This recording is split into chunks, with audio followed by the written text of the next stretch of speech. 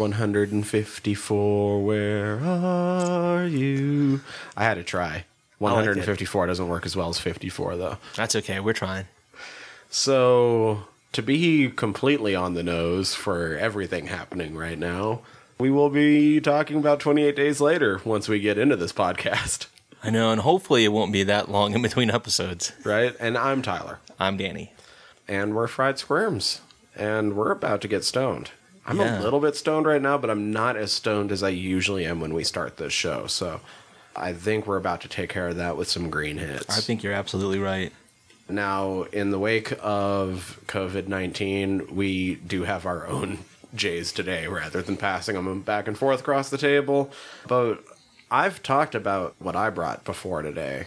I brought some Montana Silvertip, but I think you brought some J's of some Cinex, right? Right. So I did bring some Cinex over. This is actually homegrown, but some of the genetics the Cinex is based upon, it is a hybrid of the parents Cinderella 99 and Vortex. So it has a mixture of flavors ranging from like sweet citrus to earthy skunk. And I've talked about some of those terpenes before. So if you get in the citrusy notes, you have the limonene terpenes. If you're getting that peppery, earthy, it's more of that carophyllene.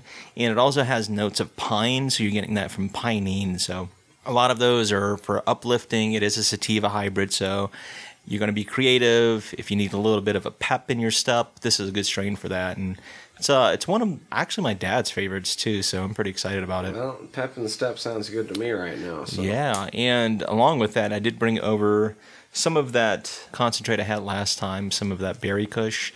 So I'm going to try not to hack my lungs out. Promise it's not part of the corona. It's just us getting stoned. That's right. We ain't corona'd yet. Nope. No. I usually stay away from Mexican beer, but in light of all of these things, though, I mean, in all seriousness, we do stress taking the precautions necessary. Yeah, we may be even more precautious going into the future, but we didn't really talk about the show too much coming up to it, other than... I mean, honestly, if there's any show where we're going to infect each other, 28 Days Later is the one. So. That's right. So if we're going to blame anybody, it's going to be Danny Boyle, not Danny Doyle. That's awesome. But, I mean, in the future, who knows what that'll bring. Everything's changing day to day anyway. I just recorded General Nerdery remotely. It's really weird. I know, right. So, we'll see. We'll kind of shape things around what's going on in our daily lives and the world as a whole, so we'll see what happens. But on that note, I just kind of wanted to throw this out in the beginning because I've already noticed a lot of my favorite content creators have already started stepping up and like putting out more content because they've been stuck at home. We are probably not going to do that because if you're not really familiar, and we don't like go around blasting what we do in our daily lives all the time, but like we both work in grocery, so we're fucking tired. Oh man, you're not shitting, dude. This weekend, I felt like just all this weight on my shoulders, and it was a lot of it because it was physical work, but a lot of it too is just stress, and you don't realize it until you actually have a moment to sit down. And we don't have like the hard job of like the doctors and nurses and shit, but man, I don't know if I've ever had a fucking couple weeks like this in grocery ever. I know, you're not kidding, dude. It felt like... And that's just the hard part. That's not like all the emotional and stress on top of it. Like, exactly, but... So extra shit ain't getting done yet. If we end up quarantined, we'll definitely put out extra shit because we won't have anything fucking better to do. Exactly. So be on the lookout for that. You know, honestly, too, I'm not that worried about if it does come down to that because I do know that we have a creative outlet. So in one respect, it's like I do look forward to it if it comes down to that. But if not, that's okay too. We'll keep pumping these out. But if you were sitting there thinking to yourself like, well, shit, this person's putting out like extra episodes, or like, oh, look at this, they have all this for sale. Like, these assholes don't have any merch. They're like, why aren't they getting on that? It's fucking Corona season. It's because we've been working our asses off. So yeah, we have. We've put in, and not in like an oh poor me way, just like we can't get on that shit until we got time to get on that. That's shit, right. So. That's right. So you're right. It feels like all of the holidays combined into one weekend is what it kind of felt like. But we'll see what happens, man. Hopefully this shit clears up sooner than later. Anyway, that's Green Hits. You've already mentioned a couple names. Let's get in the guts and bolts of 28 Days Later. Guts and bolts. All right. 28 days later. How long has it been since this was labeled a pandemic? I mean, it's been over 28 days, but I mean, here in the how many state, days though, has it been since it's been labeled a national emergency here in the States? Yeah, like we might be right at it. We're right in the thrust of it. You're absolutely right. Let's see. Start off, spoiler-free summary. After a new virus is accidentally released upon the world, younger man Jim wakes up from a coma in a London hospital to find the city damn near abandoned, things looking like an apocalyptic wasteland, and then you find out why the virus was named Rage. Sweet, man. Yeah, that's a good brief synopsis. And of course, from week to week, we like to talk about the cast and crew, the people who go into making this film. And this week, I'm going to lead off with our director, who I already mentioned, Danny Boyle, not to be confused with my name. So, Danny is known for some really cool films. Actually, he started off with such films as Shallow Grave. One of his early films, actually, that I Danny really Boyle's enjoy. known for, like, real films? Yeah, dude. I mean, some pretty interesting films. Like Train Spotting is probably one of his better-known films.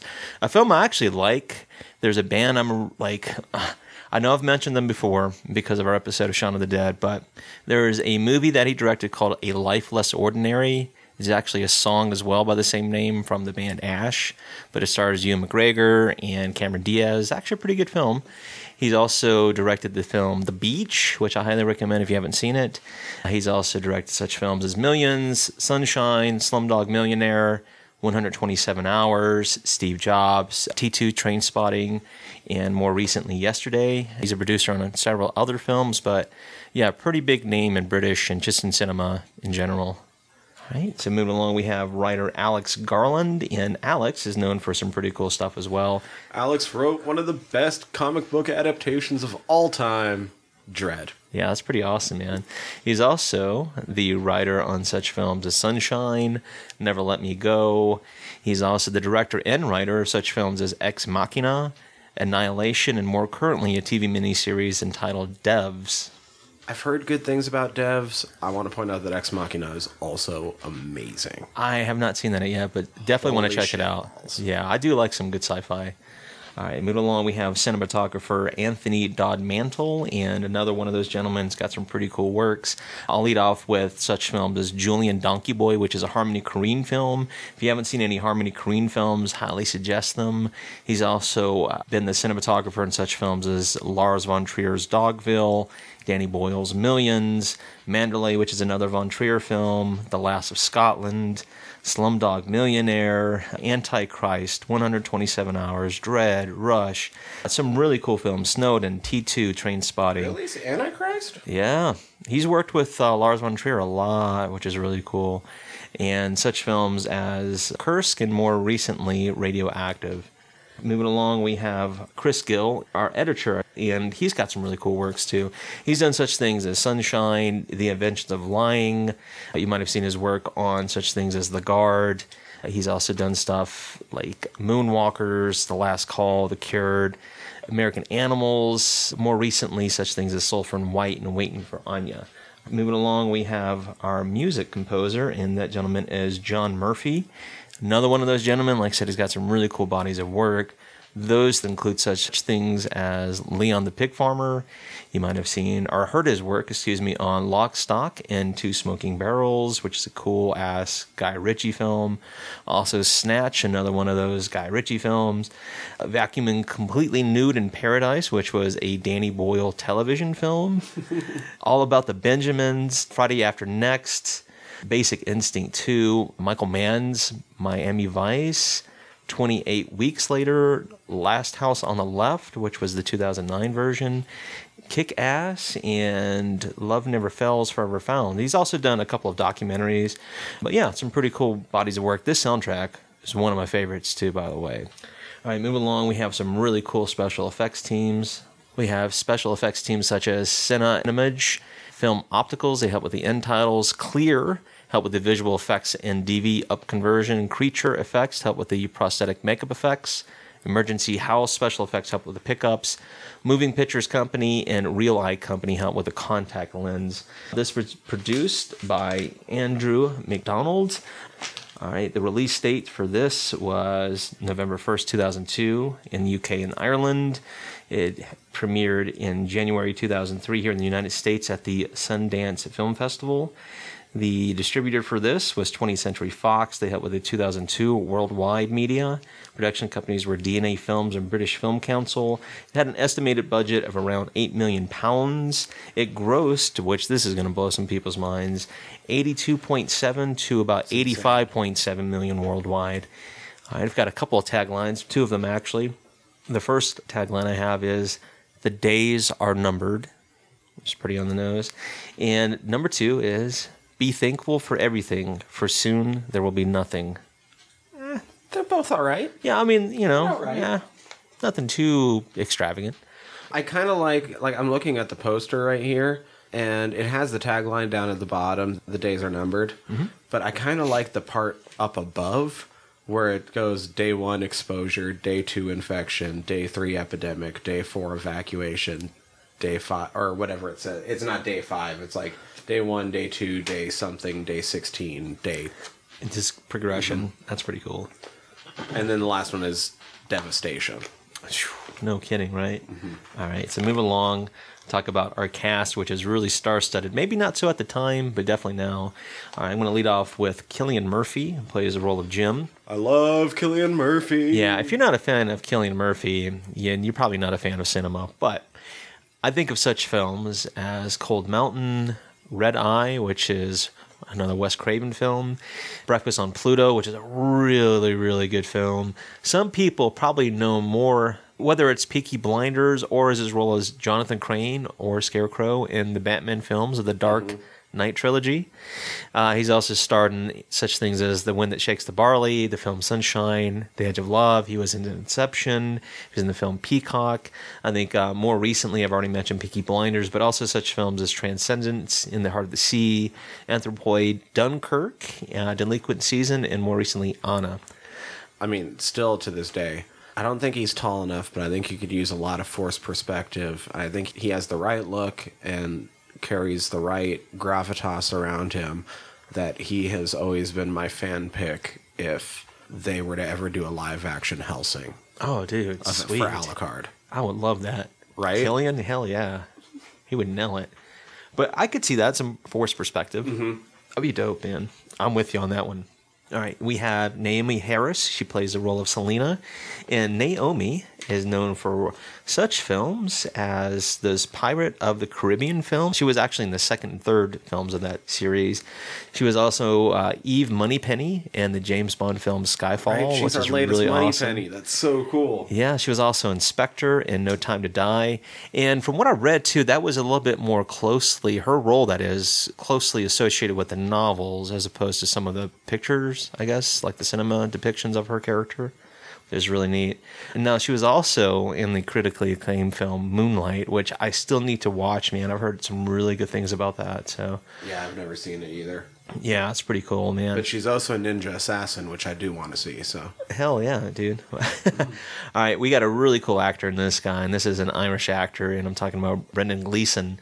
He plays Frank in this film. Now, some people might know him in his roles in Brendan Braveheart. Gleeson. He was in the film Michael Collins, Gangs of New York, Cold Mountain, the 2004 film Troy. He was in the film Suffragette. Some people might know him for Paddington Part 2. In Bruges is probably where I know him from, really, because that's a really cool-ass film. See, I think for me, I always first think of him probably Braveheart. Yeah. Then Gangs of New York. Okay. Then Lake Placid. Ooh, nice, nice.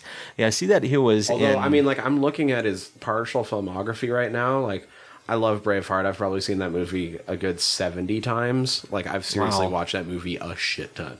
Lake Placid, I went to in theaters. Mission Impossible 2, like, I went to in theaters. Like, AI went to in theaters. Gangs of New York went to in theaters. That's probably pretty awesome. Seen that a few times. Some of our Harry Potter listeners, perhaps, might recognize him in The Goblet of Fire and The Order of the Phoenix as Alistar Mad-Eye Moody. He was also in Beowulf as Wiglaf. Yeah. Which is really cool, man.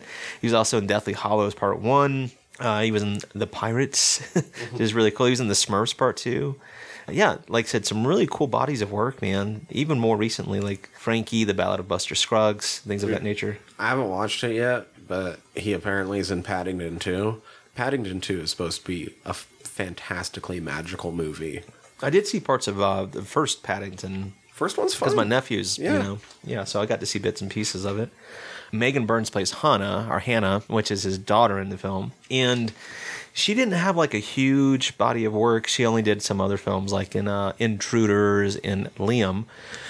But from what I read is she also goes by Betty Curse, which is kind of a gothic persona that she performs under. So she's more into the music side of business, I should say. It's really kind of darker pop rocky type stuff. Yeah, it's really cool. Okay, so moving along, we have Christopher Eccleston. He plays Major Henry West. Really interesting guy. The Doctor. Was it Ninth Incarnation? Mm-hmm. And was it just a season? Just one season? One season. But he's the one that brought it back. Like, if he wouldn't have got it, it wouldn't still be going to this day. You know what I mean? Yeah. He had that one season to leave. That's all it took. That's all it took. That's really neat. And that's, that helped kind of spark David Tennant's career and stuff of that nature. He's my first Doctor. That's awesome, dude. Hell yeah. Oh, yeah. I know that's a tangent. Mine's not. Mine goes way back. All right. Some of Christopher's filmography includes the films Jude. He was also in Shallow Grave. He was in Existence. Gone in 60 Seconds. That's pretty awesome. He was in the film. Raymond Calitri. Yeah, he was in the film Strumpet. Actually, a film I've seen, 24-Hour Party People. Pretty decent film. He was also in G.I. Joe, The Rise of Cobra. He was in the film Amelia, Thor, The Dark World, the film Legend, and more recently he was in Where Hands Touch. And also he's done a lot of television work. So, well, actually, I've seen him in The Leftovers HBO series. That's a really good fucking show, man. I highly recommend that one too. So there you go. All right, moving forward, we have actor Noah Huntley. He plays the role of Mark in this film. Oh, hi, Mark. Some people might recognize him because he's been in such films as The Chronicles of Narnia, The Lion. The Chronicles. Oh, yeah. The Lion, the Witch, and the Wardrobe. He was also in Snow White and the Huntsman and Dracula Untold. I know he's been in some other action kind of movies and stuff like that. So Dude, people might recognize that 1997. him. Oh, yeah. I see Event Horizon. This is pretty neat. Yeah, so got some pretty cool bodies of work. All right, next gentleman I have is Stuart McQuarrie. He plays the role of Sergeant Farrell in the film, and some of his filmography includes such things as the films Hush. He was in Train Spotting, which is really neat. He was also in the films Blood. He was in Terminator Dark Fate, and like I said, he's also been in quite a bit of television too, so no stranger to that. All right, moving ahead, we have Richie Harnett. He plays the role of Corporal Mitchell in this film, and he's known for such films as The Object of Beauty, which he starred alongside John Malkovich. He was also in the film Breathe. He's been in such television series as The Thin Blue Line, Casualty, The Bill, and it says you might recognize him for his role as Dylan in EastEnders. Right, EastEnders is huge, right? Yeah, oh yeah. If you're in England, that's a huge television series. All right, moving forward, we have... This cast has done well for itself. Yeah, I was just saying, that this is kind of one of those films that really sparked a lot of these people's careers. All right, we have Leo Bill, who plays the role of Private Jones. He's known for such films as The Living and The Dead from 2006. He was also in Alice in Wonderland. He was also in The Fall. People might have seen him in FX or BBC One's drama series Taboo. Some of his other bodies of film include such things as The Canterbury Tales. He was also in Jekyll, Me and Orson Welles. More recently, things like Strike and In Fabric. So some pretty cool films. All right, we have a really interesting gentleman, not because of his bodies of work per se, but because of what he does in film. And I'm talking about the actor Toby Sedgwick, who plays the infected priest in this film. Now, he is known because of his choreography work and also for working with horses. And he's actually won some awards for his choreography, which I thought was really interesting. I have a couple of other actors and actresses, and that will round out our cast and crew. And the first person I'm going to mention is Alex Palmer. He's towards the beginning of the film, he's one of the activists, but some of his bodies of work include his roles in Master and Commander. You might have seen him in Harry Potter and The Goblet of Fire because he is Death Eater. And he's also in a really, really cool film I would like to get around to someday. But I'm talking about the film Eden Lake, which is a really fucking good film. Moving forward, we have Bindu Distopani. The only other body of work that I would really mention is She Was in the Beach, Leonardo DiCaprio, which, like I said, is one of those films that Danny Boyle directed. Highly recommend that one. Can't say that enough. And the last person I had... I know I watched it, but it's I don't good, man. remember a fucking thing about it. Has Tilda. No? Robert Carlyle. Like I said, some shit. Yeah, some big names. Really good film. I haven't read the novel, but I need to. All right, and the last person I'm going to mention is David Schneider. He plays the role of the scientist in this film, and he's known for his bodies of work, including Mission Impossible, The Saint, and The Death of Stalin. One other person I should mention is Marvin Campbell. He plays the role of Private Mailer in this film. But he's more or less known for his bodies of work because he's a stuntman in a lot of films. So I thought that was really interesting. But anyhow, that includes our cast, our crew. You gave us a brief synopsis. We should give you guys some warnings for this film. So this isn't a spoiler because they're not zombies. But think of the kind of violence you would see in a zombie movie, but speed it up. Yeah, like really sped up. And I'm not talking about like fast walking you see at the mall. And the most graphic stuff is all cut away from, but there's still a good amount of there's some pretty blood decent gore. gore and Yeah. blood. More blood than gore. I read that the word fuck is said 61 times, so you have an aversion to the word fuck. You might want to plug your ears a few times. How many times is hello said? A lot. Maybe not 61 times, but a lot. So, I mean, you're going to get your natural stuff. Like I said, violence, cursing. Nudity. Yeah, there's some nudity. There's some dong. I was about to say you could see Cillian Murphy's penis. Yeah, you totally can. Surprisingly, no boobs, but definitely dong in this film. There's some boobs.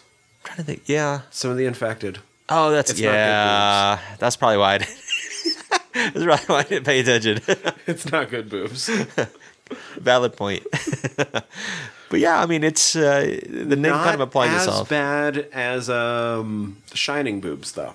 You all know the boobs I'm referring to. If not, yeah, go check it out and then come back. But that's pretty much the nature of the beast which you're going to get into this film. If you've seen the poster, it kind of implies some things. So there you go.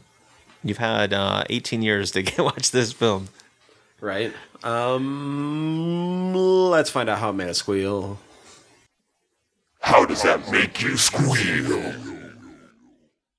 So, if you are one of our loyal listeners and listened to the end of last week's episode, you will have heard me already say, I didn't much care for this movie. I was wrong.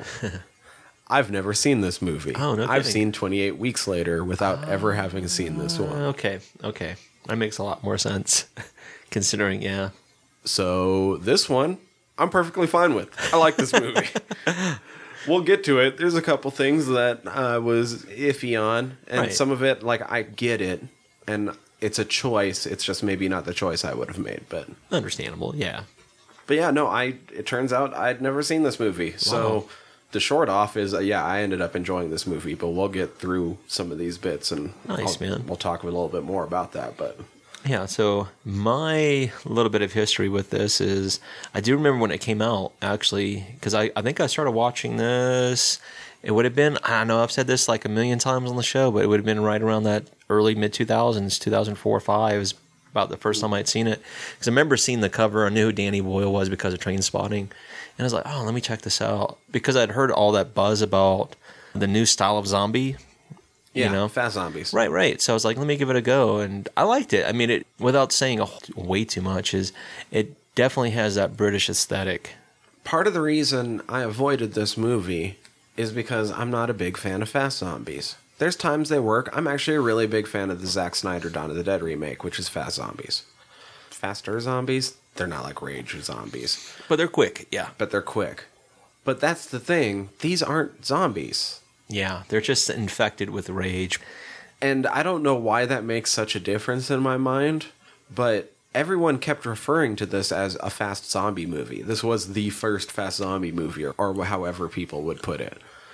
Especially in that time period, because that's part of its reputation and how it was blowing up. But they're not zombies, Right. and they're not, like, subsisting off human brains. they'll bite at you, but that's because they're just attacking animalistically. And, they have some need to feed, but there's a lot of shit that they could be feeding off of in this movie, and they're not. 100% agree with you there. And that's what does separate them from a traditional zombie, which we've covered several times on the show. But yeah, I think that was the big draw to it at the beginning, was the fact or the rumor that, yeah, these are fast zombies. This is different from what you've seen before. And to me, that was a part of the appeal too. I'm not going to lie about it. And yeah, so I have a bit of history. Not that I watched this a lot, because I'd be lying to you if I said, mainly because it's almost a 2-hour film. So, but up to now, I've probably seen this film a half a dozen times, roughly. Also, I'd say that I've probably mellowed in my views of fast zombies. I just kind of prefer slow zombies. Like, my preference is still there, Yeah. but at one point I was way more vehement about, like, fuck fast zombies, what's this bullshit? But, it's whatever. It's just not my preference, but I'm fine with them. Yeah, I'm kind of right there with you too. There's a certain appeal to it, but it's not my favorite style of zombie. This may be the best version of it? Yeah, you could argue that for sure. This one really kind of sparked that movement moving forward, into more recent history. If you look at the timeline, this sparked the zombie revival. Oh, without a doubt. If you stack this and probably some of the Because Resident it Evil was stuff, lumped in with zombies, even though it wasn't a zombie movie. technically, right. But it still fit that bill. I think if you didn't really give anybody too much background, they would probably say, yeah, this is a zombie film. Left 4 Dead was directly inspired by this movie. That's one of the places I really like. The Left 4 Dead games are fun. I don't mind fast zombies there.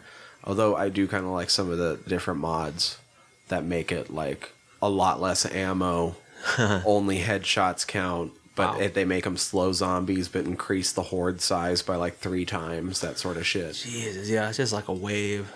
That's a little bit more my style. I like the creeping inevitability of death. Like, you can put these guys down kind of like how you'd put down a normal human, because they're just an infected human. Essentially, yeah. With rage, like you said, times a million, roughly. Okay, let's go through this film a little bit from the beginning. That's cool. Because one of the things I don't like from the get-go, and from what I've read afterwards while researching shit on this movie, is that it was a stylistic choice for Danny Boyle to make this movie look the way it does. Right. Digital as opposed to film. To me, not knowing that, and not normal digital, this is 2001 digital. Right, so it does have still that grainy feel. Not knowing that going into it, I just thought it looked dated as fuck. Oh, I can see that, yeah. I thought it looked like the same production level as Christopher Eccleston's season on Doctor Who. Makes sense. Other than the zombie effects, or not the infected effects. I thought those were really well done. Right. But like the way everything else was shot, like I kind of thought I was just looking at a Doctor Who episode. Honestly, Doctor Who's had some of those scenarios where some of those exact landmarks have been cleared out with no humans. That's funny. And then Christopher Eccleston shows up. I'm like, what the fuck? So not knowing that, like, all it does is make the movie look dated as fuck. Yeah, and I can I understand kind of that. get what he was... But the reason I've read that he said that he did that was to make it feel more realistic. But he's not, like, shooting at shaky cam, and he's not shooting at point of view. He's still giving a bunch of intensely cinematic shots just on intentionally shitty looking. Right. And I kind of think it detracts from it all these years later. I think, too, maybe as for you and me, but not necessarily you and I, but maybe as a whole, as American cinema viewers or watchers, is that's what I said. This film has that British aesthetic, right? If you're not used to that, and it does feel like that early 2000s, late 1990s feel to it, then yeah, it's going to throw you for a loop a little bit is what I'm getting at. But he also did say that a lot of it had to do with the fact that in England, in the United Kingdom, it's like they're surrounded by CCTV. So that was another part of the reason why he filmed it that way too, was it was kind of a voyeuristic way of watching real events happen. So, I mean, I get it. It was a little bit bold at the time. I was about to say, I feel like it worked better in the time period, but it ages the movie quicker than it should. I agree, because it still has... I shouldn't have to do that research for that to come across. No, I understand that completely. I guess that's the point I'm getting at. But yeah, I mean, considering how many films we watch that are shot in film, comparatively, yeah, it does have a different feel. But I kind of like that too, because it does, for me, it puts me back in that time period a little bit, at least maybe that train of thought. It makes me think about what I was doing back during that time period too. So there's a little bit of nostalgia there, I suppose. And here's the other thing. I swear I'll get to how much I do like some parts of this movie, but I think Danny Boyle, he has proven himself. He's made some great works of art. Trainspotting, you don't have to make a movie better than Trainspotting ever. You know what I mean? If you come out with Trainspotting, then you're pretty much good. You know what I mean? Yeah. At least you did that, because most people can't say they ever even did that. No, not even close for a lot of people, but you're right. And this ranks up there. This started an entire movement within the horror genre. Like, the first act of this movie feels generic as fuck. Right. And a lot of it because of the inspiration it drew from, like Day of the Triffids and things of that nature. So it wasn't anything brand new. So yeah, it's just a way to, I guess, to carry this plot out.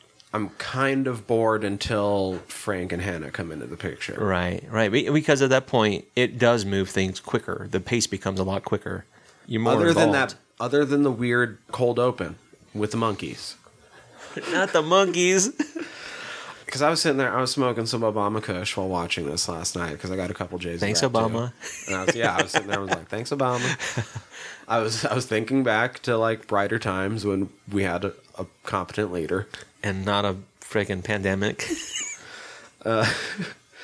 And that opening when Clit shows up to release the fucking... I am the Clit commander. Dude, I kept laughing through that entire scene, because I'm like, what if Jay and Silent Bob let these fucking monkeys go? That would be an awesome mashup. I would love to see that. What if they let that fucking And then I was like, it's one thing for Jay and Silent Bob to let Suzanne go, or any of those other creatures, because when you saw them, they were in kind of like normal cages, right? Yeah. Why do you let the things go that are completely sealed off to the outside world?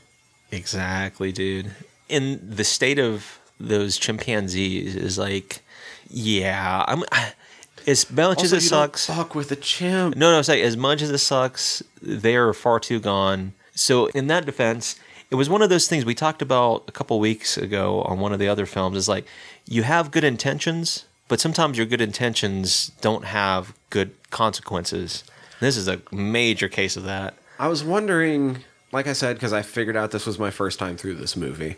And so I was wondering that first time through how much the whole, like, road to hell is paved with good intentions thing that they were going to lean into or not. Not really. Not really, but I mean... It does something a lot neater, I think. But Right.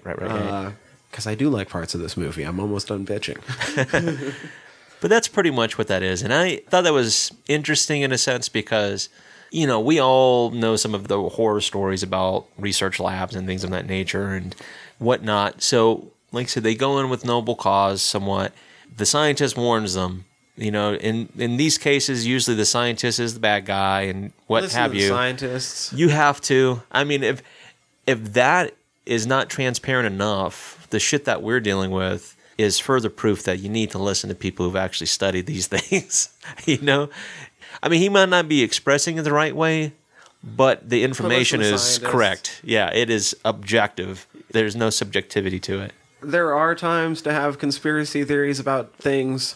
That time is not all of the time. It was not that time, especially when the proof was right in front of them. Yeah, that time is not all of the time. These are people just like you and me that have spent their life studying one very particular thing. Yeah. And put a lot of time into one very particular thing. So if they want to talk about this one very particular thing, listen to them. Yeah. The one thing I do know, and this is my own experience, is that if you listen, it never has personally harmed me, like to the point where I feel physically harmed, you know, or emotionally damaged. Mm-hmm. So, you know, you take it with a grain of salt. If you don't like it, so be it. But, you know, like you were saying, if somebody studied their entire life, they probably know what they're talking about more than we do. Even in this part that I'm saying feels generic in the first part of the movie, like after he wakes up and shit, like there's a super high point with that. The end is extremely fucking nigh. Yeah. It is awesome. It is. It's poignant as succinct because I will say this. I thought this was kind of neat too, like watching this reviewed a little bit. It goes from a dream to a nightmare in a sense, you know, because you wake up in this fog, you're alone. London is alone. There's total isolation. And you're right, until he gets to the church, which there was a reviewer on YouTube, so I have to cite them a little bit, who talked about this, and I thought this is interesting. You can look at it as kind of a tale of purgatory, if you want to look at it as an allegory, So I thought that was kind of neat. It's like the first figure he kind of goes to is the priest, right? So it's a little sense of authority, maybe some kind of structure, Unfortunately, he's in a house full of either people who died or are infected. Been killed or infected. Yeah. I'm surprised more of the infected didn't run at him other than the priest, but... There's one problem I have with that scene. Only one problem. Okay. Is the smell. He would have smelt that. Oh, yeah. If he can would've smell it in smelt his that. house, he can smell it in the church. Guaranteed. You would have smelt that shit like a block away. Oh, yeah. It would have stunk to high hell. That's the only problem I have with that scene. But after that, he takes off because he's starting to get chased. And that's when we're introduced to Selena and Mark. Oh, hi, Mark. Oh, yeah. So, for some reason, I was having a hard time remembering who Mark was when you were talking about it earlier. Okay, so that was Mark. I mean, that part's all fine. Right. It carries along the plot. All of that part ties into what the last big thing that I'm going to point out that I don't like about this, and it's his fucking use of his coma trope so that they have to explain everything to him. Yeah. I mean, he says he's just a You get courier. it all through Expo. Yeah. It's carried by some really good performances. No doubt. And so it's not the worst thing in the world. I'm just like, so you're just going to lay it all out because you're just going to make it a character so they have to tell him because he has no knowledge of the last 28 days. You're right. They're He just has no filling in the knowledge blanks. of this exact specific amount of time because it's kind of implied that he got hit pretty much right when it started. Right. And I'm like, damn, he got jacked up fucking good if he was out for 28 days. Right? Yeah, which actually, once we get towards the end of this, I'll bring that up because got some insight into that. Mm-hmm. So you're right. They're having that dialogue once they get past the explosion, which is really neat. They actually had to get like paperwork to blow up that gas station. So that was pretty cool. And he said he got some of the inspiration for them hiding in between the windows and that building structure from a photo he's seen. So there's a lot of inspiration for actual events.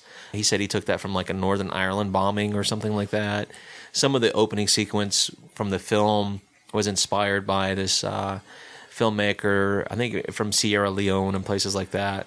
Oh my, how did I skip over that? How insane. Okay, the movie does start off on a weird, insane high point because it feels a lot more like a weird B movie considering they're treating a fucking monkey to the Ludovico technique. Yeah. That's a Clockwork Orange right there. Yeah.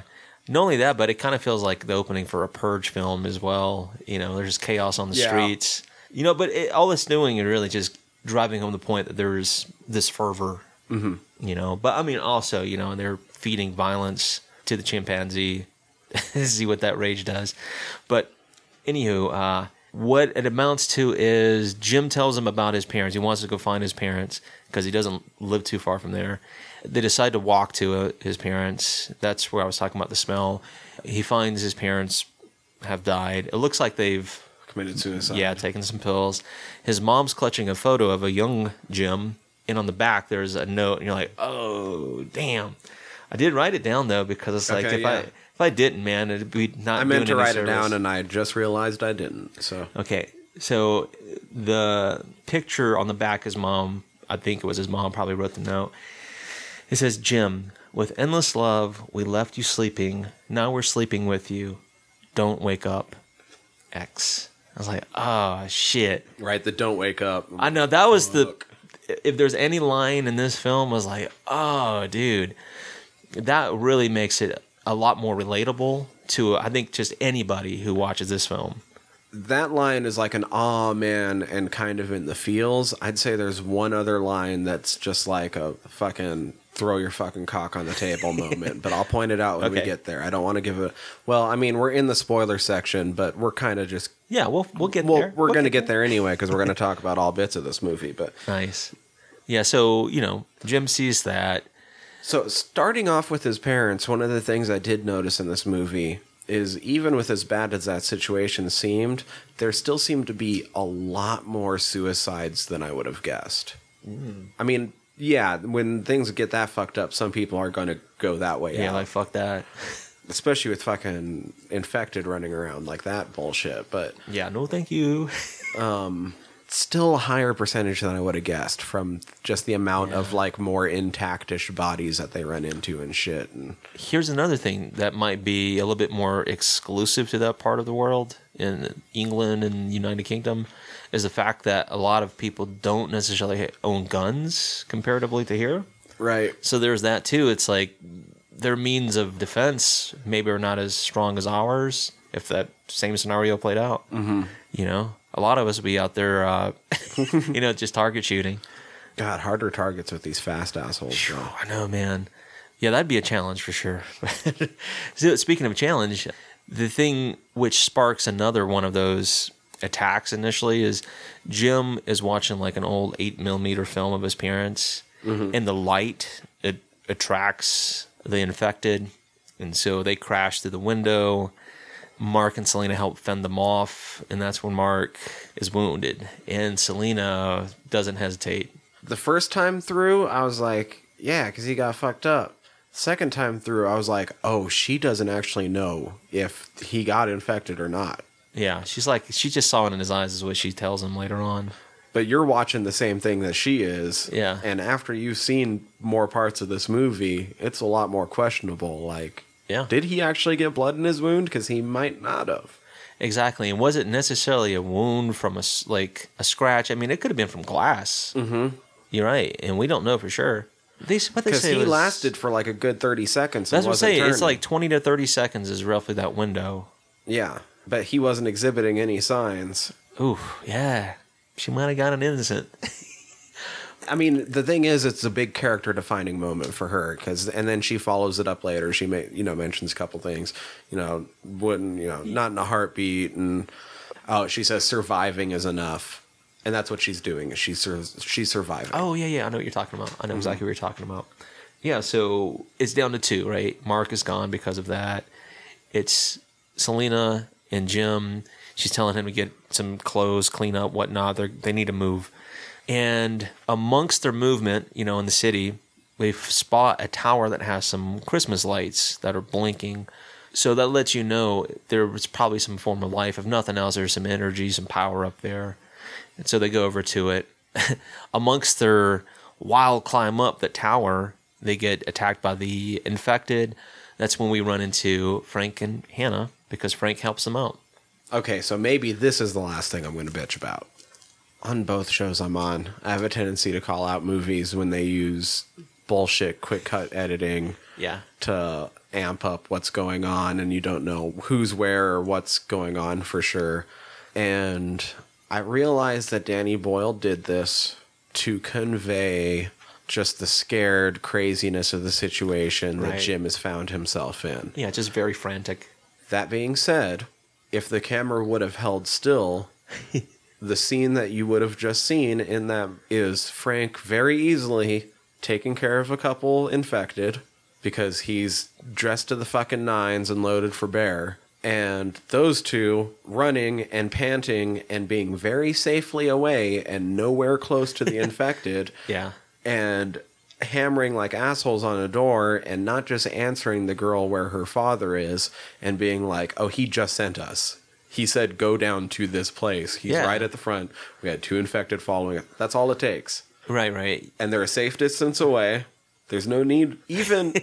And the cuts are such that until they run into Frank, you don't know how close the infected ever are. Right. You're absolutely So right you about that, don't too. know how much shit they're ever in. They might have been 50 feet away the entire time. But they just panicked. Yeah. That's a good point, too, is like the editing, the cuts, the way they've done it. I think it's I get just to why drive he that did point it, home, but yeah. I just Was it I necessary feel like or- there's better yeah. ways of doing it if you're trying to make them scared because they're about to get got by infected. that's a good point, too. I wonder, too, like, this is his first foray that I'm aware of into horror, like leaning into this. So, cinematically, maybe he's not used to conveying that kind of stuff. What I think is it came down to a choice, and he made the choice to convey the emotion of the scene, and I think he does do a good job of it. But if you think about that scene and how it breaks down logistically at all, then it seems like they don't even have really good reason to panic. Yeah, you're right. I think they drove home the point of that, them closing in, and then them actually like, boom, he comes in that split second. Then yeah, it makes a lot more sense. All right, here's the fucked up part about this film, and it's not the film's fault. Not the film's fault. Is after Selena and Jim are welcomed into the home of Frank and Hannah, is they have a little celebratory drink and whatnot. Mm-hmm. So as they're doing that, filming it wise, do you know what day they were shooting on? Do you want to take a guess? Think about the time period. Was it the same day that they filmed the turtle scene in Master of Disguise? Maybe, I don't know about that. But there's a film that we like to celebrate, Never Forget Day. Yeah. Just a different year. Yeah, by the way, Master of Disguise, the turtle scene was filmed on September 11th. Right. So in retrospect, because it's been asked to Danny Boyle, did they feel it was appropriate to have certain scenes in this film, like the Piccadilly Circus, where they have all the posts about missing people? It's like, oh, that's, post 9/11. It's kind of a little distasteful. And in this scene, when they're celebrating, like they shot it on 9/11. And so, it wasn't planned. It just coincidentally happened on that day. Mm-hmm. So in retrospect, it's like, it's fucked up, man. But what you gonna do? Yeah, I know. But you're not thinking that when you're watching this film. It's just one of those weird little tidbits. No, when I'm watching this film, I'm thinking, God damn Corona. I know. It's so poignant now. But the whole point of this is there comes a point where Jim and Frank are listening to a radio broadcast. But once they meet Hannah and Frank, like, the entire movie picks up in a big way. Oh, yeah. The pacing just shoots. And it's really good because you're more involved with the characters at this point. And this is where you get to, what's her name? I can't. Selena. This is where her character starts to change.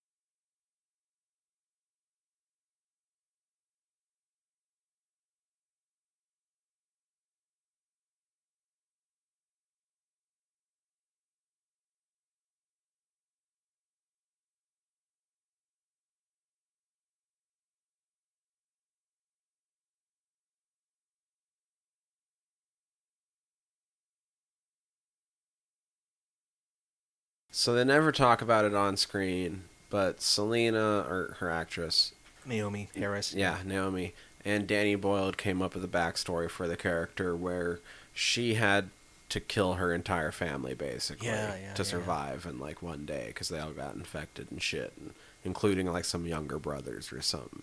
Which is supposed to explain the reason why she is the way she is, and she starts to make the change as her and Jim are started to be accepted more and more as family by this surviving family. Yeah. Which is capped off not so much through her, but through a Jim moment where he gets comforted from his nightmare and calls him dad. That's where where she's gotten to the point where now she's looking out for others. I mean, it's skipping to the end a little bit, but Right. That's more than a heartbeat, you know what I mean? But also sets up for the fact, well, God, we're getting there. I'm jumping way No, far it's okay. It's ahead. okay, man. We're a little stoned too, so it's okay. We're getting close, though, to the shit I was about to talk about anyway, I think. No So, problem. There's just a few things maybe in between before we get too close to the end. You got the road trip segment, Right, which that's kind of reminded me what of Wrist Cutters. I really like that, man. Some of those shots that Kind they of pulled reminded off, me of Baskin. Yeah, like two shots in particular.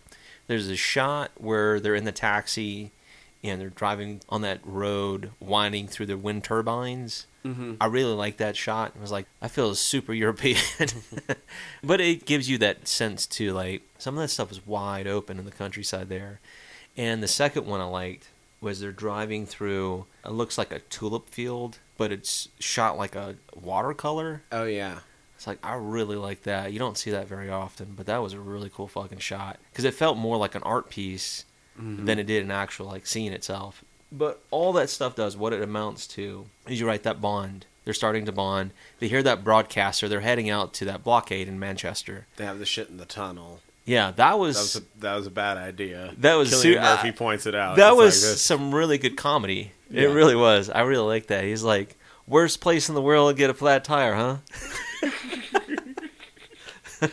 He's like, oh yeah, yeah. The funny part I think is that was the only thing they suffered was just a flat tire, big deal. But You get the gas station. yeah, the gas station was interesting because Jim has his little moment with the kid. He has to. You can't say kill. I mean, well, I guess you can in this Yeah. case. Yeah. So he ends the kid because he's going to be attacked, but he doesn't say anything. No, but there's two big moments for Jim where he makes sort of his turn as he grows. Because in the beginning, he's fucking useless. Yeah, which yeah. he should be useless. He's been in a coma for 28 days. Now, because I'm thinking about it, this is maybe more of a question because it is a question. Do you feel like maybe that's a metaphor or an analogy of like him ending his childish side? Like he has to kill the child in him, perhaps, because of the circumstances, and he can't just rely on other people. You know, like a He kid. definitely has to toughen up in some way, so you can Yeah. read it like that, I think, really easily. Because I'm like, that's why choose a kid for that particular moment if it didn't have a meaning. But the kid, as we're saying, is one big moment. And that's kind of where he becomes willing to kill, because that comes up later. That's where he realizes, like, it doesn't matter the circumstance. Every once in a while, it comes down to you versus me. Yeah, it's survival. Which he didn't have in the beginning. But in the very beginning, he was completely useless. And the other Yeah, he big was. change comes when he gets to shave. Yeah. And after the point he gets to shave, it's like he's fit back into his own skin a little bit, and he's actually contributing to the group and throwing out ideas. And Yeah, you're right. There's like a resemblance of himself. Mhm. Yeah, which is, I think that's a good point. In between some of those things, you're right. There's some songs too I have to point out because this soundtrack I did mention is really good. the There's soundtrack does a lot of work in a couple scenes in this movie. It really does. I like when they're going shopping at the mart. That's Granddaddy's AM 180. Like I listened to them a good bit, so that was kind of cool hearing that. And maybe the odd thing about that is they're not an English band. They're from California. Without getting into that, there's some interesting bits of information why they do that. Anyway, I like that. And then much later on, there's another couple of songs I'll mention that I like too. But they eventually do get to Manchester, right after all the stuff they kind of go through. Maybe even before that too. I do like the horses scene too. I think that's kind of another kind of a really cool shot, but it also drives home the point that amidst all of this shit, there is still a sense, a bond that people can have, like a family unit, like you were saying. Yeah, that's what I was going to say. Yeah. That's another part that just really That is reaffirms the fact that they've formed into this That's a really cool scene, I think. post-apocalyptic family. Yeah, and I like the fact too that It was just kind of a field with some ruins. I don't know exactly to what extent. But yeah, I thought the whole sequence is really cool. I drove home that point. All the way to the drive to Manchester, like I said, you can see the city burning. They make it to that blockade. There's nobody there. I thought this was a clever way of driving home the point of rage, because when it appears it's vacant, like that blockade, it's vacant. And Frank is pissed, you can tell, because he's like, you know, where we're going to drive to next? Where the fuck are we going? You know, this was supposed to be it. So he's kind of raging, and he sees that crow pecking at the corpse. And because he's raging, he tries to shoo off, and he becomes infected. So it's driving home the point of, like, this is what rage is, and now it's multiplied, or it's infected him. And it's sort of just exemplary still of his character, but how the rage just came out sideways to hurt people that he liked. Because I still feel like it's well within his character as portrayed for him to still want to protect the sanctity of a corpse. He's already dead. No, Don't fuck with it. You're right. That was the whole point, that why he was shooing the bird off in the first place. And then as Jim has to put him down instead, Your boy he gets shot lit down. the fuck up. Right in front of the girl, too. And it's like, fucking hell. So here's the thing. Those guys had been waiting there. The whole time. Dicks. So knowing their plan later and what they had been promised, They were cutting down the odds. They were just cutting down the odds. Well, not only that, but they had the perfect moment because he did get infected. So either way, they were going to They have sabotage. plausible deniability. Yeah. They have. I mean, it's perfect. Yeah. But all they had to do was wait. And Exactly. that's what they were doing. I feel like even if Frank had not all that shit happen to them, eventually they probably would have popped out and still gone through. It's just, you're right. This is a perfect chance to cut one more dude out. So now that we're introduced to the soldiers and we're about to be introduced to Eccleston, and I've already alluded as to what their prize is supposed to be. Yeah. This is where because I've been talking about it this entire time, where I think this movie is really neat, because you've been watching this kind of short but obvious character arc for Selena as she changes, as she's brought back into sort of a family unit from her thinking survival's enough. Yeah. Eccleston is a really nice guy who still operates by the rule survival's enough. Oh, good point. Yeah. Because he doesn't care what he has to do as long as they're surviving. Because he's still nice and affable. And they're surviving. Because survival's enough. And now she's changed her ways to where that's not just enough. Even when she thinks she's completely fucked, she takes a moment to think of somebody else. Yeah. You know, I think that's a neat thing, too, that he allowed in his film, in this film in particular, is the input of the actors, right? You had mentioned he and Naomi discussed, of course, Selena's character. But there's also a moment in this film that drives a certain narrative for this, was that whole blockade setting them up because they need women, right? So Cillian Murphy and I think Eccleston and a couple others put some input into that. Like, this is, you know, more plausible of why they sent out that signal and why they have this whole compound, etc.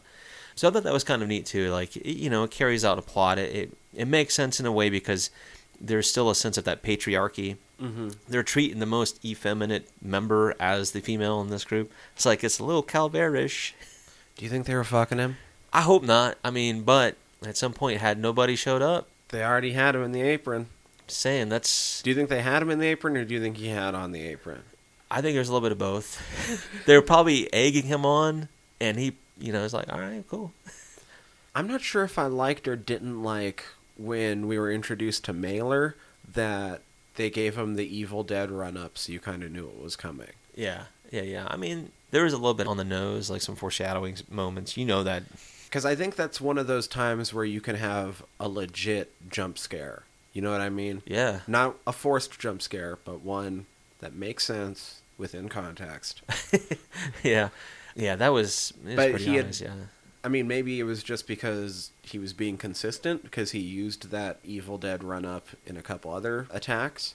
But because he used it in a couple other attacks, I was just like, oh, Mailer's infected. Yeah. You know, this is jumping back just a little bit, that scene in the tunnel I did want to bring up. It's like it was reminiscent a little bit of the film Demons.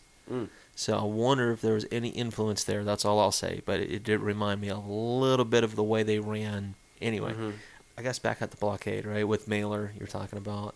There comes a point where they're having a dinner. And during that dinner sequence, prior, the guys were setting up outside the perimeter, right, setting up mines or whatever. And the infected do come out and attack. It interrupts dinner, and the guys have a field day of sorts. I did chuckle a little bit at one of the guys. He's talking about the rebound. He'd never seen that before. He's like, fucking hell. Some of that was kind of funny, but that kind of spurs things on, too. Well, it's and more that's kind imminent. and that's also kind of a turning moment, because up to that point, all the soldiers have seemed pretty nice. Yeah, and very. then you start seeing how much glee they take in the brutality of mowing down the infected. Yeah, and you're like, oh, these guys might be assholes. Yeah, it's like there's that machismo, bravado, there's a lot of testosterone. Yeah, and so as this is going on, this is where Major West eventually tells them the whole intentions. I wish I would have took a little bit more detailed notes. I'm pretty sure their brutality stands in stark contrast of a couple of the things Eccleston said at that dinner too, but I didn't take good enough. What I thought was I mean, this is kind of evident in looking at it now. Was it Farrell, Sergeant Farrell? He's more of the philosophical guy. He's kind of putting things more into narrative. He talks about this virus and normalcy. He's like, we as a species, if we were to be wiped out... That's normalcy, because we've barely been here. Yeah. So, you're right. That puts things into perspective in a lot of ways. Yeah, but his philosophy doesn't float the way that things are carried on and carried out within this platoon. And because of that dissent, he and Jim both have to become prisoners. They have to be quarantined. And I'm like, ooh... we might know a little bit about that. Oh, man. What's his name? Jim? Oh, the other guy? Yeah. Farrell. Farrell's lost it by that point. Oh, too. yeah. Because there is a time where they're in that little cell, and you hear him talking on about families at home watching The Simpsons across the Atlantic. It's like, while we're here getting fucked up, essentially, like living in an apocalypse. Although he's rambling, and he's kind of lost it. And I mean, he still makes sense, but he's lost it. But he's right.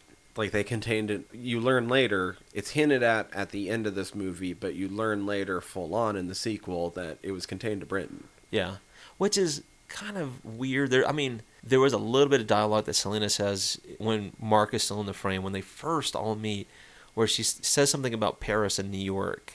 There was reports that there was some infected there, but But then everything went black and we didn't hear anything. So. Right. So maybe that's all there was to that. Well, from what I understand is that the ending of this movie was kind of being rewritten as they were shooting it. This movie was shot almost completely sequentially, not entirely, but almost. You're right. And they changed their mind on a few things as they were coming up on it. And there is 4 alternate endings, and those aren't even like all of the ideas that they had. No, there was 3 that were shot, which 2 of them are almost identical. One of them is cuts from what we get, and there's an alternate one that was just storyboarded. Yeah. Those weren't even the only ones. No. There was other changes that just were scrapped even earlier in the process. So yeah, which is interesting. Like, so that's why I think having some of the input from other people, outside sources, did help carry this movie along. All right, so there are prisoners, right? And when they go to get quarantined, who is it? Jones and the other guy. They take him out to the dump site, but Jones is, he's trigger happy, and they escape. Never really learned what happened to Farrell. Did he get shot or did he just escape?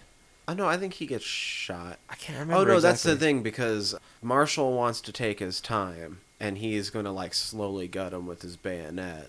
And Homeboy is like, no, like, we don't have to fuck around with him like that. Like, we're just sent out here to kill him. Like, let's shoot him. And as he's about to get him, he just gets him instead. Ah, okay.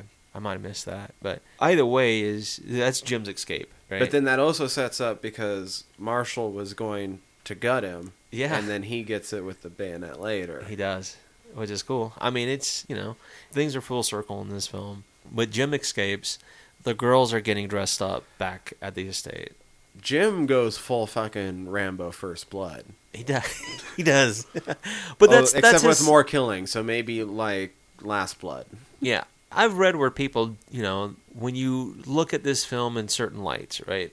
If you don't suspend your disbelief, you're like, how the fuck did this guy go from being like just aimless, meandering and being thrust in the situation, to turning to Rambo from being in a coma for 20 like a month, roughly. Yeah. You're right, First Blood. But all it is he's going from somebody who's reliant on other men, like a structure. These guys are structured in a sense. There's the father, the priest. There's Frank, who is a father.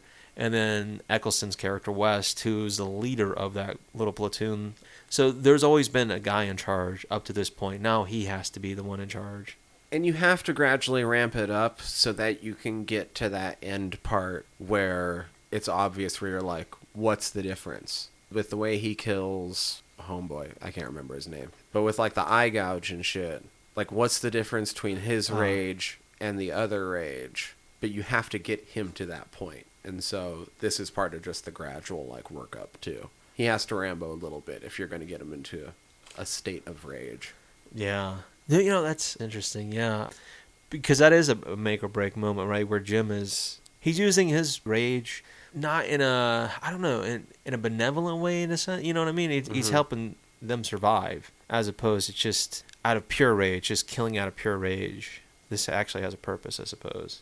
We'll talk about the stuff in between, but while we're right there anyway, I mean, really, I think what they're saying in that scene too is that the difference is that we can take that second to think about it. We can. That was more than a heartbeat. No, yeah, that's what I was going to say. He kills Mitchell. That's the guy's name. That's it. You're absolutely right. That's where you were saying with Selena's character at the very beginning of the film. Like she says she wouldn't hesitate to kill anybody, right? Mm-hmm. If you even think for a moment, like Jim is more of the emotional center, and he's like, no, I would try to help these people. And she's like, you'd already be dead. Mm-hmm. In this case, she hesitates, and he points. But he also hesitates. Yeah. And that's the difference. Yeah. I think that's a good point because we talked about it earlier. Like, take the time to listen to the people who know and don't be rash. Mm-hmm. And sometimes things will work out a lot better. But, okay, so after Jim and Selena have their in a heartbeat conversation, West is in the back of the taxi where Hannah is, and we kind of skipped over the whole soldiers are going to rape him shit. Like, yeah, they get we them all did. dressed up and stuff, and you got that really fucking heartbreaking moment where she's like, you're not trying to kill me. Like, I couldn't do that to you. I'm just trying to make you not care. And you're like, whoa, fuck, that's dark. It's heavy, yeah. I mean, that whole situation is very dark. But that's what we were talking about with the whole machismo. And I accidentally skipped over the other line that I thought was a big wham moment in this movie. Was when Christopher Eccleston tells them, I promised them women. Yeah. And you're like, oh. Yeah, he tells Jim, he's like, that was the whole point. You're like, you fucks. I was too stoned to think about it before. No, but that whole moment, too, is false promises, right? Mm-hmm. So, yeah, regardless, Jim was either going to be a bitch or he was going to get quarantined, right? So Jim brings down the infected horde. Yeah, he does. He does. He becomes kind of a leader, in a sense, in a weird way, for the horde. And you also find out that these soldiers really kind of like to spray and pray. They really do. These guys are not very well trained. They're not the worst. No, but they're not really that great either. They're not either. Great. No, considering. But yeah, I do like that, though. You're right. Once Mailer gets loose and the horde starts attacking all the guys, what I was going to say is Hannah eventually gets into the taxi and West is in the back. And she drives back into the estate, and Mailer rips him out. That was fucking dope. Yeah, that was really good. I was like, what the hell is she doing, Valiumed up bitch? Yeah. And then I was like, oh, shit. Oh, that was fucking badass. Dude, Got him. That was dope. Yeah, like I said, there were some very good moments where you do feel the intensity of the moment, right? Some of that happens in these sequences.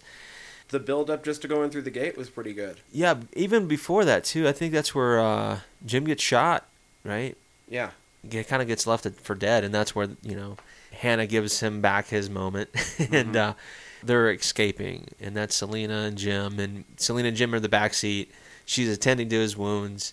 They get to the gates, but the gates are locked, so they have to make a decision, and she rams through. But I like the cut, the freeze, because you're like, oh, shit, what the fuck? And there's these quick cuts that are really cool. I thought the movie ended there, and I was It feels like it. You're a fucking genius. And that's one of the alternates, right? Like, that was one of his ideas. Okay, that's where you get all these wild...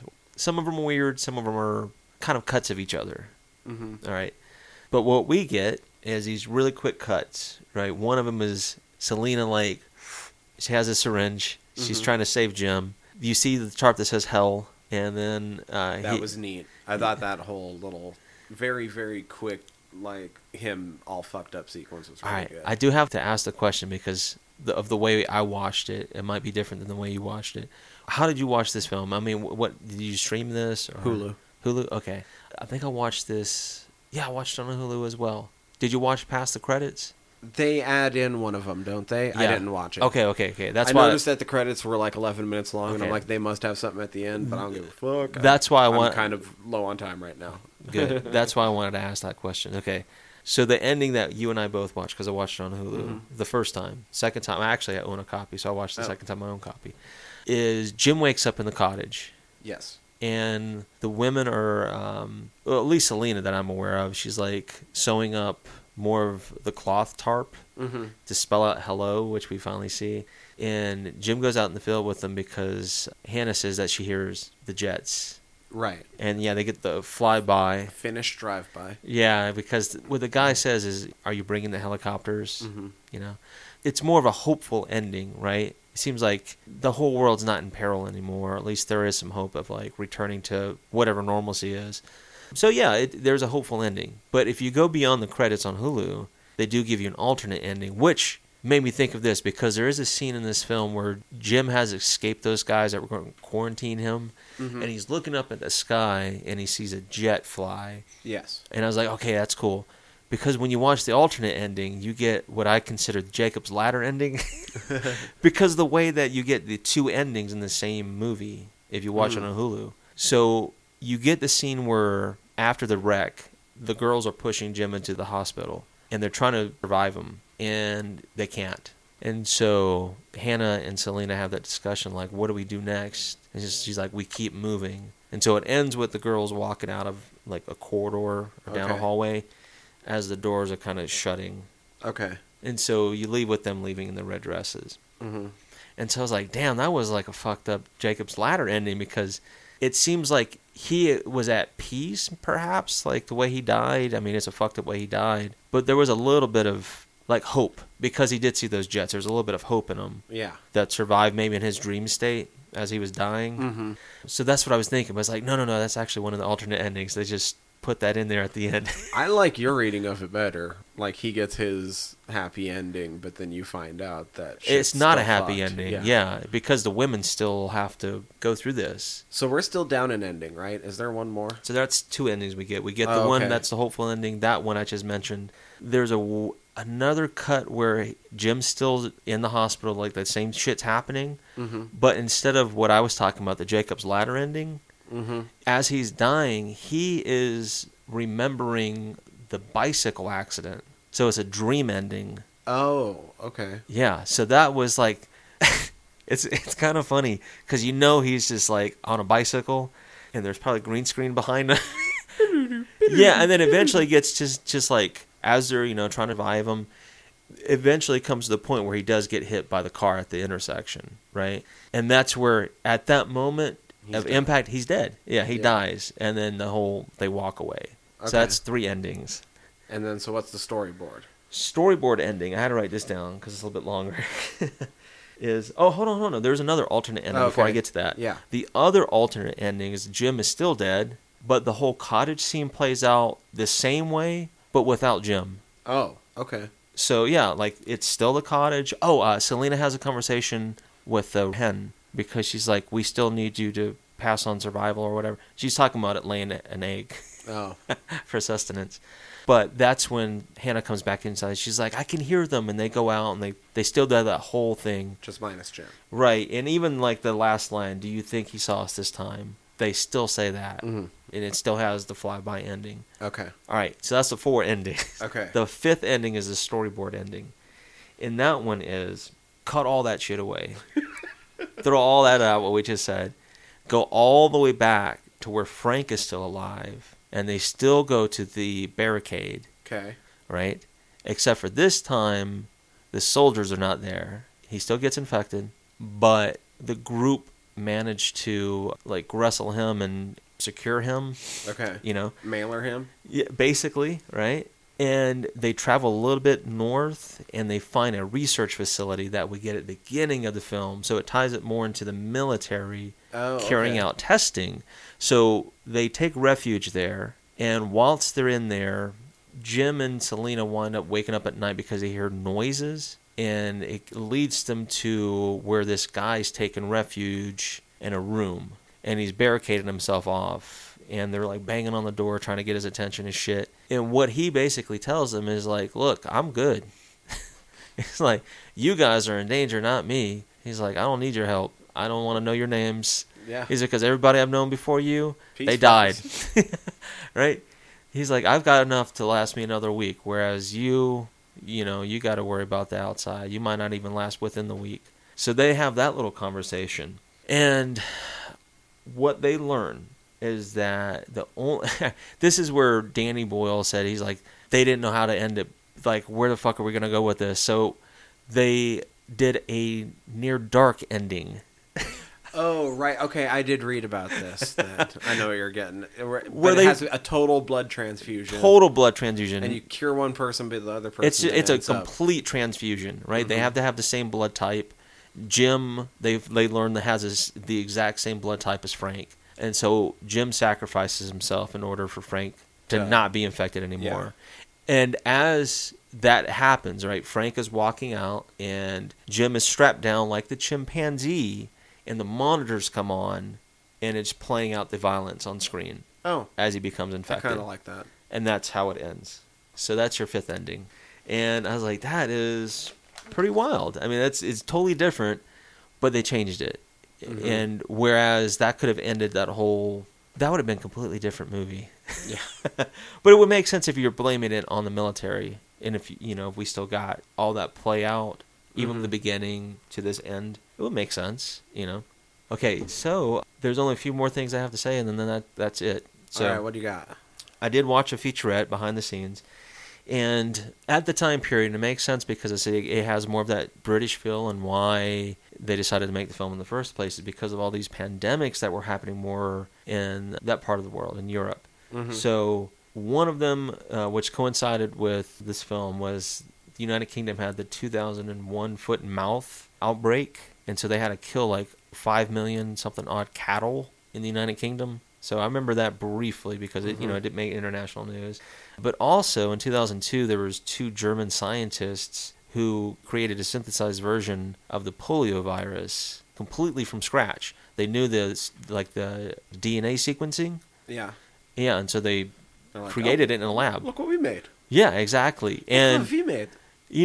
in 2 parts, like one part they, where they were like getting really bashed for it, but in the second part is like it also helps you kind of understand maybe viruses in a different light too, how to combat them. So it's not completely bad. So it's just interesting. Like they knew that because of That's that. the new polio, yeah. Yeah, exactly. We've got a good, yeah. But the whole idea was this, and this is why it's a good film that we chose for these same reasons, is that in a time of pandemic, and in this case, the United Kingdom's foot and mouth, the government didn't know how to respond, right? It took a while for them to kind of figure it out, and they went through these fucking drastic measures. But the whole point was, like, in case of these virus breakouts, how would we respond? Not just, in one country, but throughout the world. And we're kind of getting that now. It's like, it shows you that there's a lot of, dysfunctional shit happening. Like, we're not as secure as we think we are, right? We're kind of getting that feel in this film, even though this film was more of a warning. But now we're kind of, in a weird way, getting to experience that. So, yeah. Yeah. That was a little bit of an weirdly inspiration. weirdly poignant, but still just good. Good Yeah. movie. I feel like I was trying to think about it, and this is a movie where, like, if I had to rate it, like, on a scale of, like, 1 to 10, I would probably rate it really high. But if you asked me to, like, line it up against certain other movies, I would probably rate it lower than a lot of other Yeah, movies. this- Like, I would probably give it, like, an 8.5, a 9. Like, this is a really fucking Yeah, well it's a done movie. really solid film. But, like, if you gave me a list of, like, 20 movies, this movie would probably fall somewhere in the middle of the list. Yeah, I would agree with that too. Sentiment. It's like it's a fun one to revisit. It's a good film overall. It's a really good film, and I mean now because of what, like I said, what we're going through. I mean, it's even more poignant. So it's a little bit ahead of its time, even though it feels dated. Mm-hmm. You know, a few more things of note. Kind of end my little rant here is one question that I had. It's not necessarily for us, but it's what they kind of propose in this film, which I thought was neat. Is rage a societal thing? Is it more of a modern, I won't say invention, but do you look at it in that light, right? Is it because we have road rage and some people get enraged playing video games and just, there's things that get you to a certain point. So is it a modern phenomenon or is it an inherent trait in man and or nature, right? So this film kind of explores that a little bit, which I thought, all right, that's kind of an interesting way of looking at that because, you don't think about it, but I know, like, there's times where I've raged playing video games. I ain't gonna lie. Motherfucker! Yeah, but then I'm like, Fuck your mom! if I step away from it and I'm like, if I look at myself from a distance, it's like, that's kind of silly. So I smoke weed instead. But Right. anyhow, I was like, okay, that's a cool question to ask. Still fuck your And mom! the other point too, you mentioned too, is like the whole use of using digital video cameras, right? I put, it's to mimic the use of CCTV, which I already mentioned earlier, but it was also a rare and kind of coincidental way for them to shoot these landmarks, in and around not only London, but in England in general, because it didn't take them a lot of time to set up. They could shoot. They're just like, whoop, yeah. got it, go. So the whole time where they're shooting these scenes, it wasn't digitally created. I mean, they shot these scenes, and that was really cool, man. They'd block off traffic for Yeah. 20 minutes and be like, cool, got the scene. Got it. Get the fuck. Yeah, and I was like, man, that is crazy. So that's what I'm saying. Maybe this is a little bit more succinct to the English and people in Europe, because to them that's more like if we saw New York or LA or something like that would drive home the point a little bit more to us. But for them to see like the streets of London, Piccadilly Circus, London Tower, just walking over the Thames, that's scary. That's a scary feeling because that place is always populated with people. So to see him just by himself and the brevity of the situation, like he's so isolated. That's a rare opportunity to capture that on film for that time period. So Yeah. they got a really cool chance to shoot all that shit, and it makes the film feel even more authentic. Yeah, it was cool. Yeah, so I really appreciated that. But yeah, I mean, this is a fun film to explore in terms of not just what it means within the film, but as a social commentary too. Mm-hmm. Yeah, I guess in the end I recommend it. I Yeah. don't really have much else to say on it. Nah, like I said, I really enjoyed it for all the whinged people that are in enough it. Yeah. Do we have next week picked out? I was just Not thinking that. I yet. was like, I don't think so. I know we mentioned some other films, but All right, we'll figure that figure out. it out. In order to listen to us next week, please hit subscribe however you're listening to us right now. That would be awesome. If there's any way to rate and review however you're listening to us right now, that would also be super awesome, because everything in the world right now is algorithms, and you all know that because you listen to podcasts. Like, you have shit recommended to you all the time through the different players you have to use to do that. So that gets us into the algorithm. That's a definitely huge appreciate it. help. And we thank you very much for all of that. If you want to contact us, you can hit us up, squirmcast@gmail.com, or go over to the website, www.friedsquirms.com. You can contact us through there, hit all of our back archive, check out anything else we might throw up on there. And while you're there, you will notice through the links at the top that we are part of the Earworm Podcast Network. Yeah. You can check out how that is going to grow more and more, especially as we become more and more quarantined. But no, I talk about nerdy shit over on General Nerdery. Danny has a show coming up. Yeah. Also, you can go listen to Art of Wargaming, where my co-host from General Nerdery talks about wargaming and Machiavelli and coming up Frederick the Great and all sorts of crazy shit. That's awesome. Historical meets 40K meets Belagarth. All sorts of fun, great shit. and that is EARVVYRM.com. That'll be the easiest way to keep up on all of the developments across the network. That's all I got. Yeah, nice. But yeah. Oh, and all the social medias. Search for Fried Squirms. We're what pops up. There, yeah, exactly. But once again, if you have recommendations, suggestions for films, and if you're a filmmaker, need some help, getting some eyeballs on films, let us know. We're always up for the challenge. Hells yeah. So we're gonna go figure out what we're gonna watch next week. Yeah. But for this week, I'm Tyler. I'm Danny. Fried Squirms. Oh.